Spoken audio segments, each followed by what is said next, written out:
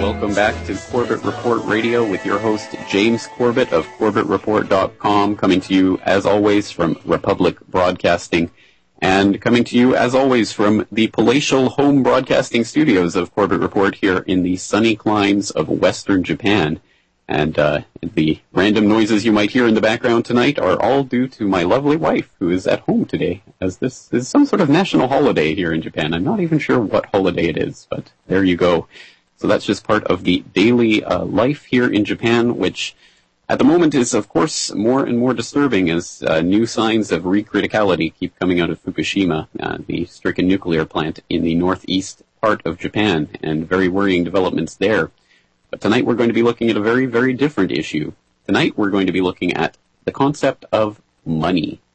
I know this is something that is on a lot of people's minds a lot of the time, including mine, because, once again, we live in a society that has been engineered around this idea of money.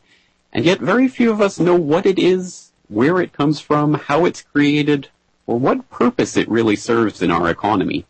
And yet we all know at some level that there's something very much wrong with the society that we're living in. And we know whether you're on the left or the right side of the phony political paradigm, or if, as Rick Adams was just talking about at the end of his segment there, if you've broken out of that paradigm and you realize that left and right are just two different sides of the same coin that are used to mentally enslave us, then perhaps you know that really it doesn't matter where you are on that political spectrum or what you think, or whether you're for the Occupy movement or whether you're against it, or what particular political persuasion you have. Money is very much something that is used as a tool of control. And it's something that, as more and more people are becoming aware, is created through the banking system for the most part, which is something that does not work out for anyone except for the bankers. So how have we arrived at this spot in history, at this time, in this economy, with the banks creating the money out of nothing and lending it to us in order for us to pay it back to them at interest? How did we arrive at that particular spot in history? Well, I think it's quite obvious that the banks have had their hand in that for a very long time. And that's why more and more and more and more and more wealth keeps getting accrued in fewer and fewer and fewer hands. And as we know, really what money signifies in our society is power, because it is used as a way of leveraging power over people. And when money is debt, as it is in our economy, and when money is based on debt, well, that means you can put people into servitude for the entirety of their lives, breaking their backs and putting their blood, sweat, and tears into producing things for the real economy, and all of that just to try to earn enough money to put a roof over someone's head and food on the table, and if you're lucky, to have enough savings to retire on when you hit 65. And most people, unfortunately, are not so lucky in this day and age. And more people are getting foreclosed on. And all of this, even as the banks continue to get richer and richer and richer, the banksters keep getting more and more money, and they keep foreclosing on more and more people. And there's something very, very much wrong with the money system that's been created and really for the interests of the banks and the banksters. And the average person, as I say, slaves their whole life just trying to earn enough to try to put a roof over their head. So the question, obviously, once we understand that there's something very much wrong with our monetary system, is what can we do about that? How can we change it into something that's stable and for the good of humanity? Well, we're going to be talking about that tonight with our very special guest, Paul Grignon of Money as Debt. So stay tuned, and after the break, we'll be right back with Paul Grignon. You don't know what love is.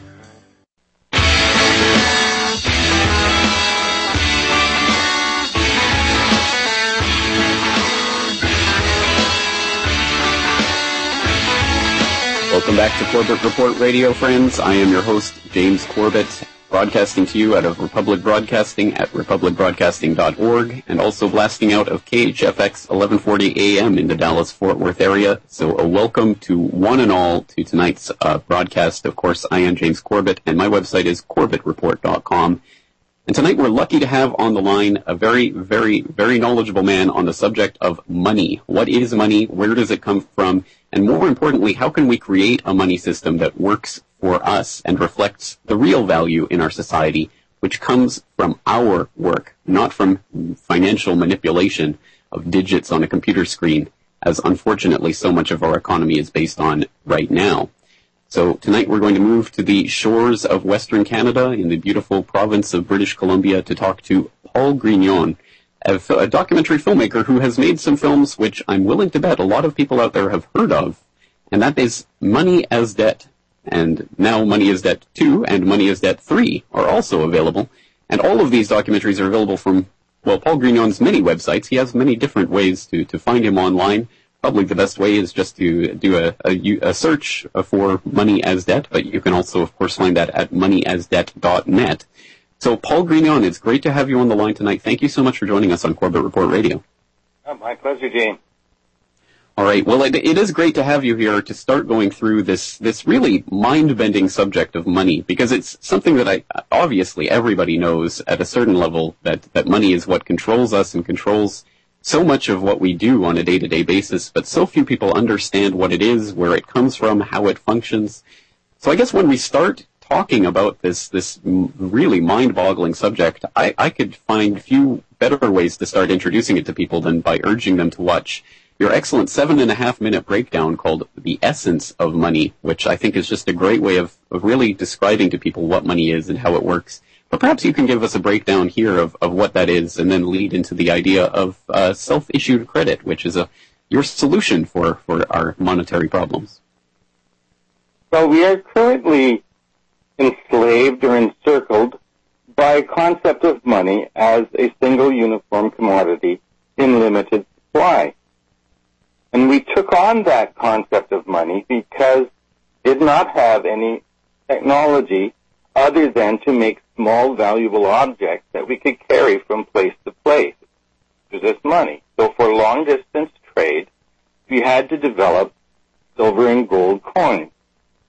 And they were valuable because those things were rare and hard to come by. So that technological limitation doesn't exist anymore, and yet we still conceive of money as a quantity in limited supply that we have to get from somebody. And we're trained to think that we're trained by the news. We watch the printing press cranking out dollars, and that reinforces the false idea that the government prints money. Only it did, it would be a little better. Yeah, well, that's exactly right. I think, again, we are tricked on so many levels, and you're right, a lot of people have this conception that money is this physical cash that we see getting printed out. Well, if you go by what you see on the news, that's the image they feed you, right? You always get the picture of the mint, it's either coins or your bills coming out, because we are taught to think that all of the money, including the numbers in our bank account, are the same as those dollar bills. The numbers in our bank account are promises of dollar bills. When we go to the bank and ask for them in cash, our bank balance in cash or some part of it in cash, then the bank's obligated to give it to us in cash. But otherwise, that number is just a promise of cash on demand. And since we do almost all of our business these days using the promises of cash rather than the cash, the banks don't have anywhere near enough cash to cover all their promises. And why should they? Cash is already almost obsolete, just as paper cash replaced gold as the basis of the money system. Now there's really no practical need for paper cash either. Really, so if the money isn't the cash, there's a serial number. Well, yeah, that's about right. Well, if the money isn't the cash then, and if it isn't what we think of in terms of the press or the mint, then what is the role of the central banks? I know it varies from country to country, and the Bank of Canada is different than the Federal Reserve, but overall, what is the role of a central bank in a system like that? Well, the central bank is the entity that gets the money printed. Okay, so the money in Canada, there's two different printing companies that do the printing. And then actually in the United States, it is actually a government agency that does the physical printing of the cash. But it's not the government agency, it's the Federal Reserve that gets the cash printed for the cost of the paper and the ink. And with that cash, they then buy government bonds, which are taxpayer debt at interest. And so so people think that cash is somehow better than bank credit, but in actual fact, considering the government debt just keeps going up and up and up, cash is a debt of the taxpayer on which you're paying interest forever. In a way, it's worse than bank credit. Bank credit is just a promise of this stuff. Exactly right, and that's important for people to grasp, because really what that promise is the bank creates that promise of cash in your bank account when you sign over a promise based on a loan, where you sign over your collateral or whatever it is, to promise that in the future you will pay them back plus interest on that money that they are promised. Yeah, you promise them $1, they promise you $1. Exactly, and yet they make money on that exchange, which is somewhat mind-boggling. Well, and then when you don't pay, and they take you forfeit your house, then it gets serious. Right? You forfeited your house because you didn't pay back money the bank never had in the first place. And worse yet, they gambled by the system, because it has to make up for your loss. See, the bank didn't have the money in the first place, but if you don't pay it back, then it becomes real. The bank actually takes the loss on its books, which limits the amount of credit it can create in the future. So if it takes too many losses, you end up with a contraction of credit. And as I've explained in Money is Debt 2, and I do it again in 3, we're in a ratchet effect. We have a debt bubble, and any time the bubble shrinks, that's when everybody starts losing their jobs and their houses and everything else. As long as the bubble is forever expanding, it works. The system only works with expansion. It never works with contraction. And yet the wealth itself is not created or destroyed. That just gets transferred to the fewer and fewer hands. Well, sure, they seize your collateral because you didn't pay back your debt, because there wasn't enough money in circulation, because there weren't enough new borrowers to put enough new money into circulation to make sure that you could pay off your debt. And that's the problem with the debt money system. All the money is debt. So it has to maintain a certain level of debt. If the whole total volume of debt shrinks, or the ability of banks to borrow from each other, for instance, because they have to do that constantly, that's when you have a credit crunch, when the banks don't trust each other. The whole system is based on borrowing.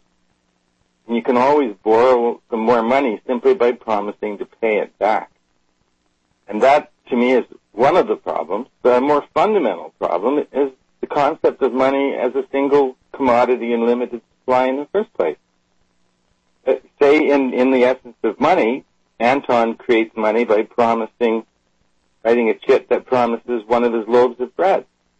Well, his loaf of bread is worth, in the price system that people were using, his loaf of bread would have cost 1/4 of the silver penny. 4 loaves to a penny. Right, let's just set this up for the listeners who haven't seen The Essence of Money, because there might be a few out there. Let's set this up, because you do a great job of breaking down a marketplace in an imaginary town in the Middle Ages or whenever, and talking about the different people and their functions in that economy and how the different transactions can work or should work. So let's flesh this out a little bit. Tell us about Anton the Baker and the different people in this town. A verbal description. Well, this is what people did in the medieval market. I didn't make this up. Whenever there was sort of coin shortage, and it's always been a problem with precious metal money, that if you hang on to it, it becomes worth more, right? So those who have it periodically hang on to it, and then its value goes up in the marketplace. So hoarders could withdraw their money from the marketplace, and people would come to the market with all the value of their produce. They had all the real things they've grown and produced and made with their own hands, and they got no money. So what do? You go home, or you come up with something else? I mean, barter takes all day. You try to arrange a trade through direct barter, and it's hopeless. I mean, nobody has ever successfully operated an economy on barter. Mostly it goes directly from gifting to money. So in the film, and none of them are actually films. It's a cartoon. It's all done on a computer. Anton the baker who has a very reliable product, his bread, issues vouchers good for bread. Well, they're defined in value. It's a portable object defined in value by what you get for it. It's the same as, say, if it was a promise of gold or silver, it's a promise of bread. So it's defined in value, and it gets used as a value unit to pass amongst other people for them to facilitate their trades, and eventually it comes back to Anton, is redeemed for a loaf of bread, and ceases to circulate until Anton spends it again. And that is a whole different principle of money altogether, because there you have money that is not created as a single uniform commodity. It's a promise of something specific from someone specific. And that's the principle that all community currencies and alternative currencies and LETs, they're all variations on the same concept of self-issuing credit. That's right, and I want to get into some of those alternative currencies and things that you mentioned, because they already do exist, and so what you're proposing is not some radical new alternative. It's just a more, I think, well thought out and way of basing an entire economy on that. But I think the idea of self-issued credit is really just fascinating. So we better start opening that Pandora's box when we come back in our next segment. But for right now, if you want to get in on tonight's conversation with Paul Grignon, it's 1-800-313-9443. So we're looking forward to your calls. Thank you for tuning in, and stay tuned for more.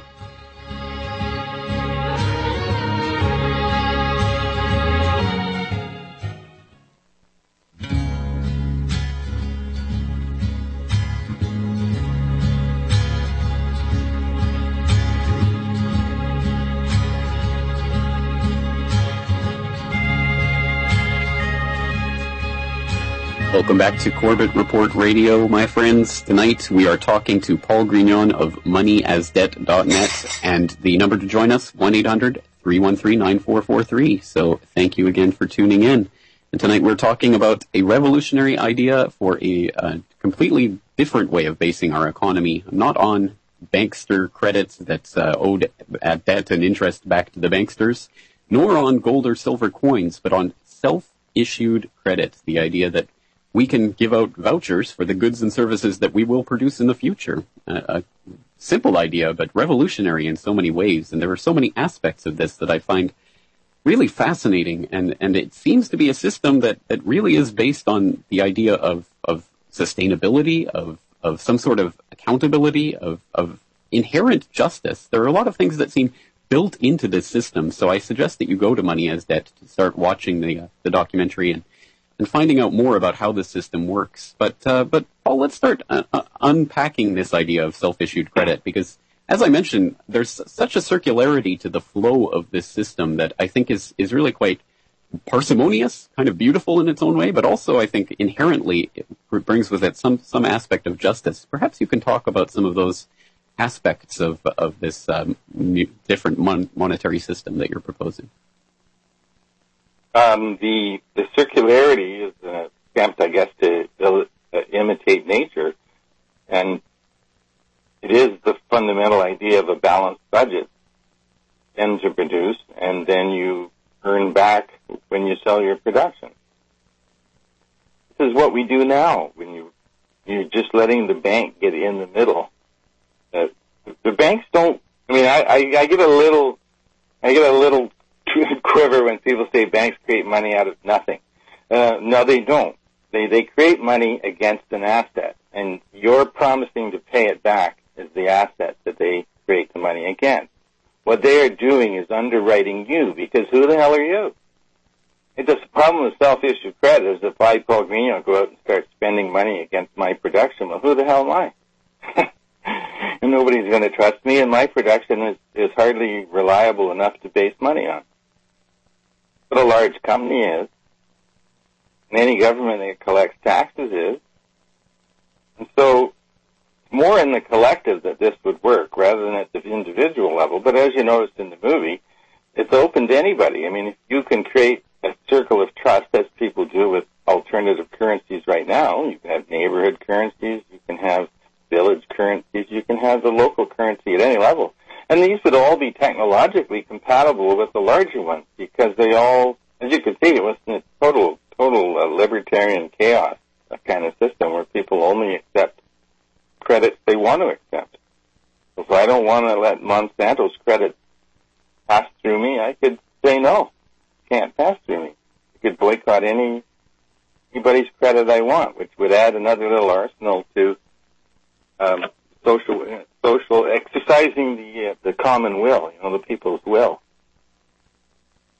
Right, that's an important aspect of this, because really what, in such a system, what people are trading is not these promises that we understand as money today. It's really a promise to pay a specific good or service from a specific person. So the credit, for example, might have originated with Monsanto or some other unidentifiable company or something. And you would know who it is. And right now, when they borrow money, you would be able to say no if you didn't want that credit. You're forced to accept it by legal tender laws, and you don't know whose credit it is. It's all anonymous. In this other system, that credit would not be anonymous. Everybody who issues it be known. Another aspect of this that I like is the inherent ability to decentralize the system, because of course right now it does function at a national currency level, and things and decisions that are made by politicians in a faraway place can have an effect on our savings and our ability to spend and all of this, which again is a ridiculous system on so many levels. But in the self-issued credit system, if you are an issuer, then you really do have control over your own currency. I mean, it's really up to you and to your company or whatever it is, whatever operation that you're running. Yes, and the same for government, and the way the automated aspects of it work is that you could not get out of whack very far before the losses spread amongst everybody who uses your credit, which would make you very unpopular, and that could become a self-inflicted wound. And, there's a strong incentive to total responsibility, because there's a huge penalty for irresponsible, and there's actually no way to pile up debt on future generations. That's the big features I was looking for. All money is extinguished within a short time, either redeemed for product or it ceases to exist, and hold things over an issuer forever. So the debts must be extinguished by their expiry date. Oh, there's all kinds of features. I think that people trading these credits, behind the scenes, what they think would provide an enormous amount of anonymous but useful information about consumer preferences and help the producers plan realistically. That's if we were in an economy where instead of trying to sell everything we can, because we want to make as much money as we can, our goal is simply to supply the people's needs the most efficient way possible. Right, exactly. All right, well, let's pick it up from there. Let's take a few-minute break, and we'll be right back with Paul Grignon. Once again, 1-800-313-9443. We'll get you up and on the air. Cool in your pocket, pleasure of profit. You can't stop this night. It's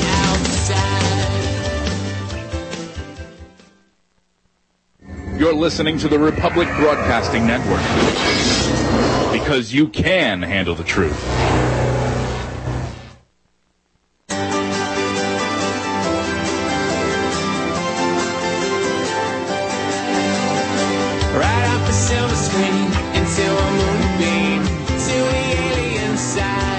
Welcome back, friends. James Corbett here on Corbett Report Radio, and of course, urging people and reminding people to check FukushimaUpdate.com, one of my many websites, for the latest on the unfolding situation at Fukushima, the nuclear power plant in the northeast of Japan, where, unfortunately, it's now been confirmed, the Tokyo Electric Power Company is now confirming that the molten slag heap in Reactor 2 has achieved recriticality, at least for a brief period, or so they're saying, or trying to convince us, which is a very worrying turn of events. So all of the latest on that is at FukushimaUpdate.com. And if it were up to me, and if we lived in a self-issued credit economy, I'd probably not be accepting Tokyo Electric Power Company's credits. But unfortunately, we don't live in such a society. But we are talking tonight to Paul Grignon of MoneyAsDebt.net.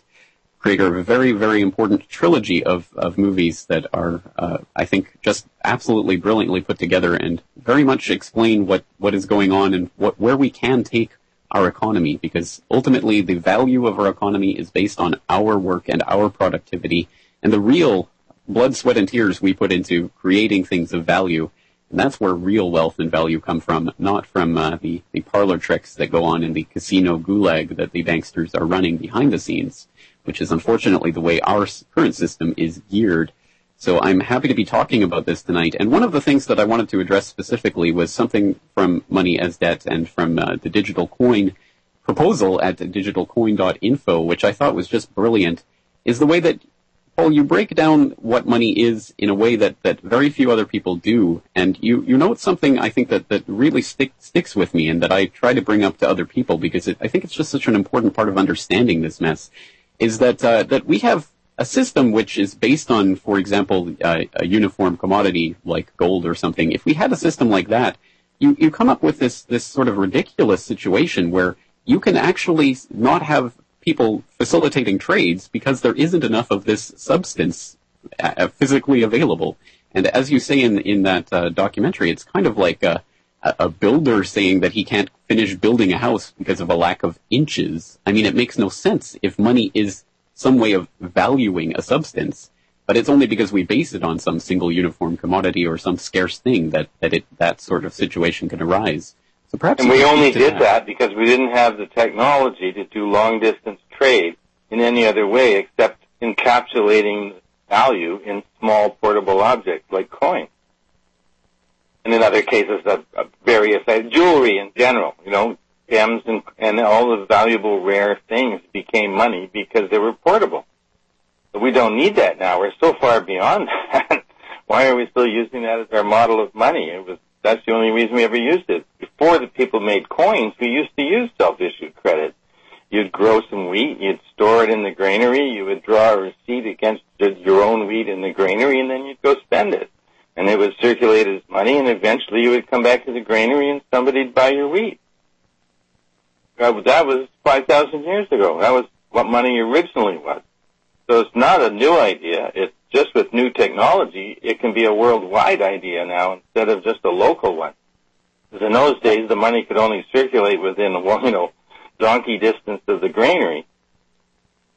But now, right, and so in order to facilitate broader trade, we needed to have something that could be universally recognized. So gold. But yeah, if you're going to India, you're not going to take some claims on some woolen socks you can get in Brussels, right? You have to take gold or silver because nobody in India can directly access a promise, a voucher for a product back in Europe.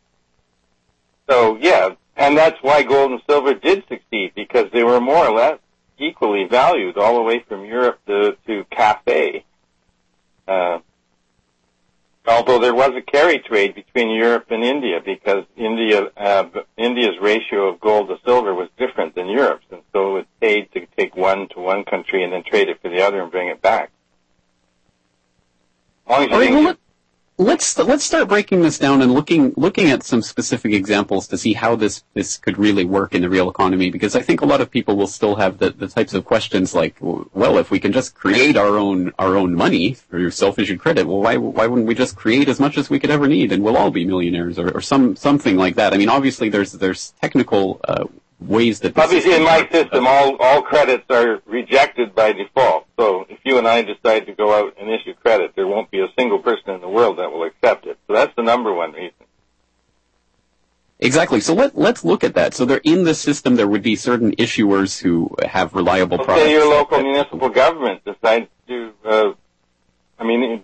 right now they issue bonds and pay interest on it, but why don't they just spend credits into existence and then tax them back? And if a government can issue money based on its ability to tax, well, then anybody who produces something can issue money based on their ability to get those prices back when they sell their production. See the logic of it? I mean, it works the same for government as it works for a private enterprise, is that if there is a demand, you can then spend the money that represents that demand. And in the system I've created in the Money is Debt 3, I've sort of shown how with really simple arithmetic, stuff we all learned in public school and not even high school, that you could manage a whole self-balancing economy where money revalues itself in real time according to how much has been spent. If somebody spends more than the demand for their production, then the value of the money goes down. And those losses are socialized amongst everybody who's holding that credit.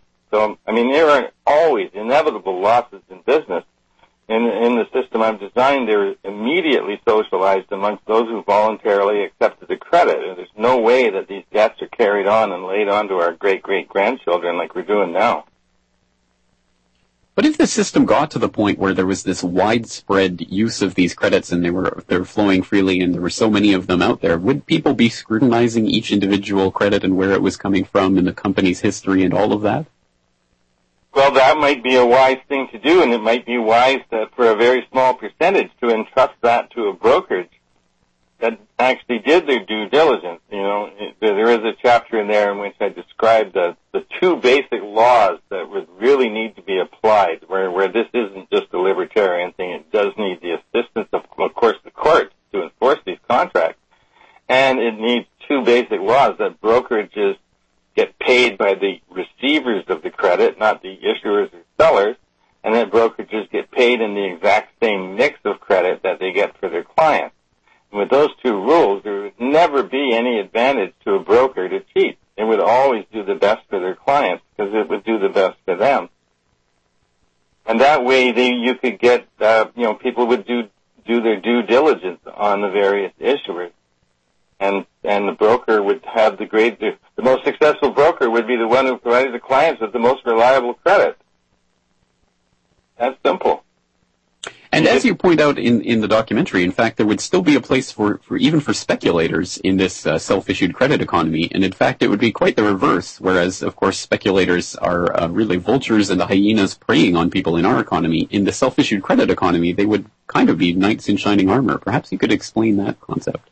Well, because the only way to speculate on currency in this structure of money is to buy up credits that have become devalued. One point I'll have to raise is that the issuer of a credit always has to honor their credit in product at the full price, full regular price. So it doesn't matter how low it sinks in value in trade, that's based on the demand for the product, but it's always redeemable for the full price in the actual product, okay? So that's the backstop of every one of these credits. And if speculators think that a credit has become devalued and they think it will go back up in value, they would buy it, and that would bring it back up in value. So every time that they think that a business is on its way down, possibly for no good reason, they would rescue it simply by trading for its undervalued currency and then taking a profit by selling the currency when it was with the credits when they were more valuable. So if company XYZ is issuing these credits to their employees and to their suppliers and to people that they're purchasing from, which are really just vouchers to get their product in the future, how does company XYZ actually make a profit from their production?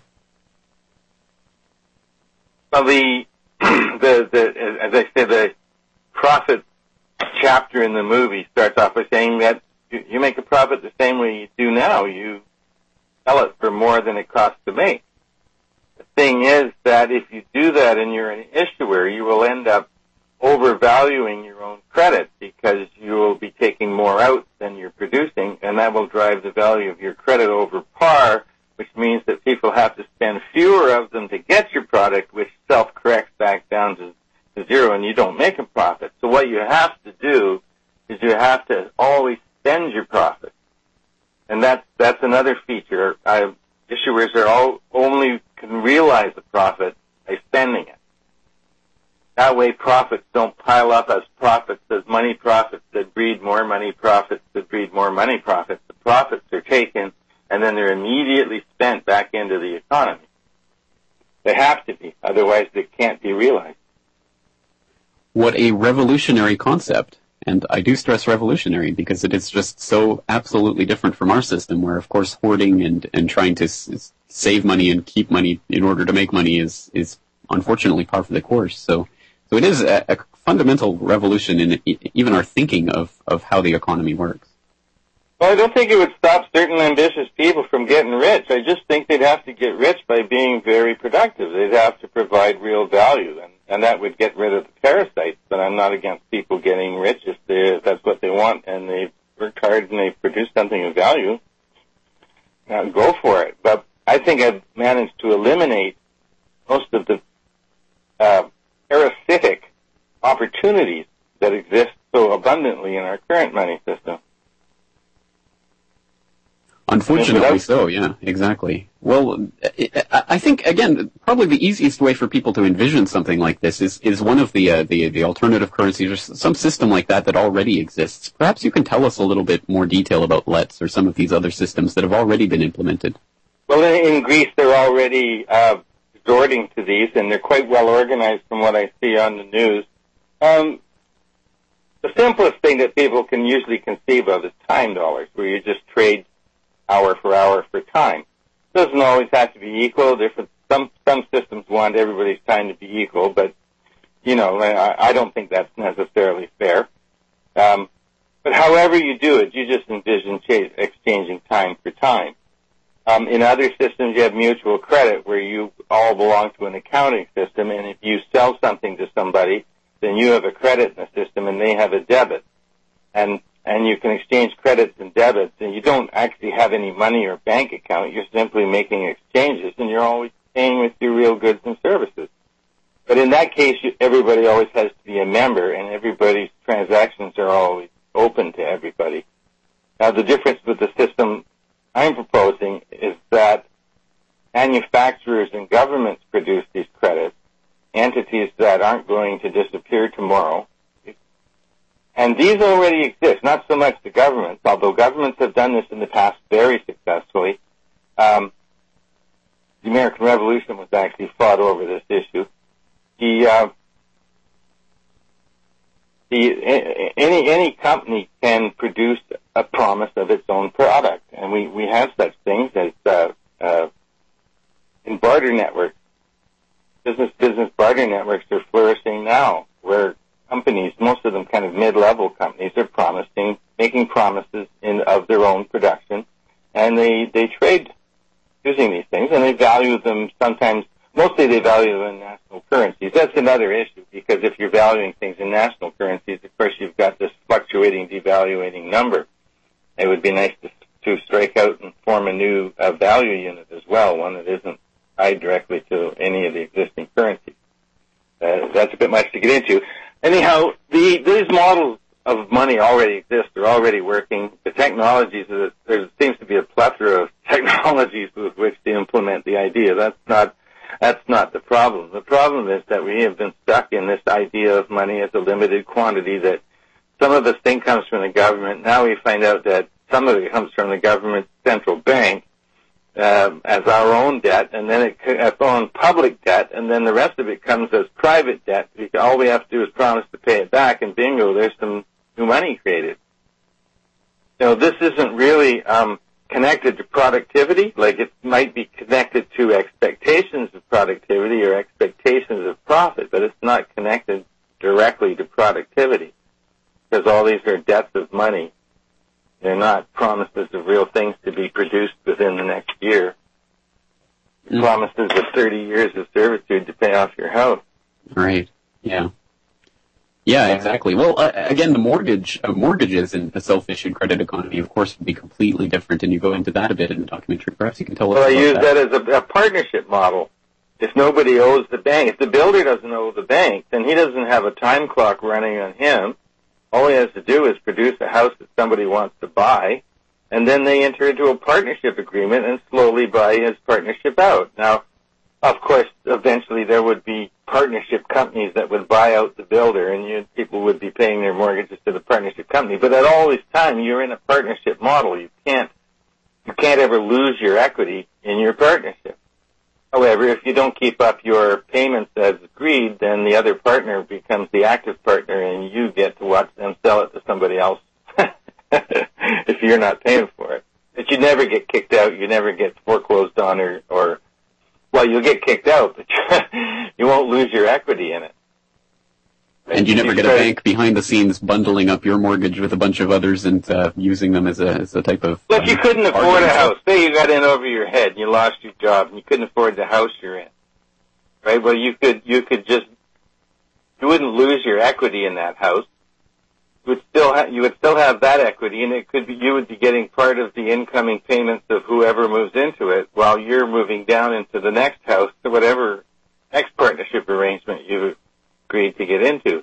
But all of these are pay as you go. None of them necessarily have a rigid monthly schedule or 30-year deadline or anything. It's simply between you and the builder and you and the other owner. There's no bank necessarily involved.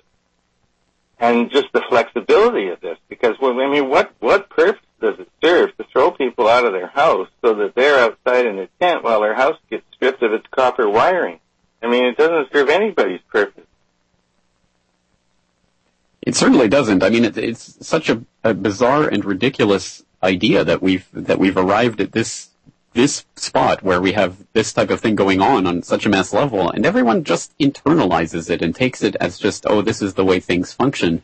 And very few people can snap out of that and really start trying to look for something that's truly different and as I say, a revolutionary way of looking at the issue. So my hat's off to you for really stepping outside of the box and really developing this idea. So once again, I'm going to direct people to moneyasdebt.net because I really hope that people will at least take a look at the work if they haven't done so yet, because it's just laid out in such intricacy. I mean, you've obviously spent quite a long time developing these ideas. When and where did you start developing these? Oh, sorry, we're about to go to break.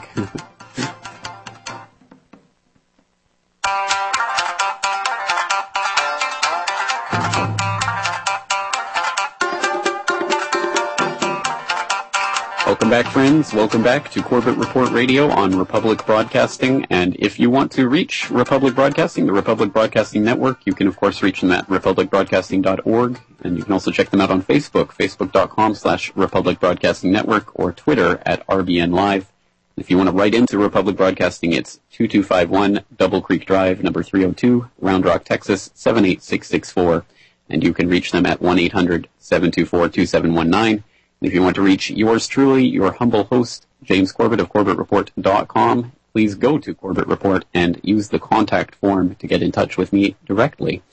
But I guess wrapping up tonight's conversation, we're talking, of course, to Paul Grignon of Money as Debt, and we've been talking about some pretty heady ideas. So I hope people do get the chance to check out Money as Debt and start contemplating this for themselves, because it's a revolutionary system in a lot of ways, and it takes a bit of thinking to get your head around it. But once you do, I think you'll see that there are a lot of different ways of organizing an economy, and this sounds like a lot better one in a lot of ways. So I'm very much looking forward to continuing to delve into this subject in the future. But Paul, just in the closing couple of minutes here, I know this is such a huge concept, and it in some ways it's quite simple, but in some ways it's deceptively simple, and I think there's a lot to it, and you've obviously put a lot of work into this. But the question always comes back to the powers that shouldn't be, and how we've arrived at the system that we're in, which so obviously benefits the very few. And it raises the question of how we can move from here to there. How can we get to something like a self-issued credit economy? Because as we know, the people who are in charge of the system as it is and want to maintain the status quo have an awful lot of power and resources to try to stop any fundamental revolution. Well, I think the natural level to take this to is municipal level government and local businesses, especially in suffering towns. This has all been done before. It was all done in the Depression. It was done great effect in a little town called Wargl in Austria. It was so successful there that actually the central bank shut it down by force. But that's one of the things, active suppression. But alternative monies like this exist in Europe more prominently than they do in North America. They're tolerated because they do actually work. They keep the economy running in some places. It's It's the difference in concept. That's the main thing I want to get across to people, is that money can be a promise of something specific from someone specific. And in that sense, it's the same as the promise of gold was. But it's not a promise of something in limited supply, one specific thing. Why should that be? There's an old folk tale about a greedy king who hoarded all the gold in his kingdom, and his peasants were reduced to eating turnips. So the peasants fought back by using turnip seeds as money. So what you're talking about is we've got to figure out how to use turnip seeds for money. Because the other money system is a monopoly, right? But turnip seeds are not a monopoly. You can grow turnips and collect seeds, and turnip seeds will always have value to those who want to grow more turnips. And in the sense, this is not quite true, because we want to use more than turnip seeds as money. We want to use anything of real value as money and use a promise of it. That becomes a portable object, and something that these days we can whiz around from our own computers to somebody else's computer directly without even using a bank. Exactly right. Well, as you say, the technology has arrived to make this sort of talk even possible. So we are on the verge of really revolutionary transformations, and it's a question of whether we can get it implemented. Paul Grignon, we're going to have to leave this very fascinating conversation right there. So once again, I hope people will check out Money as Debt online, and thank you once again for tuning into Corbett Report Radio. I look forward to talking to all of you again tomorrow night.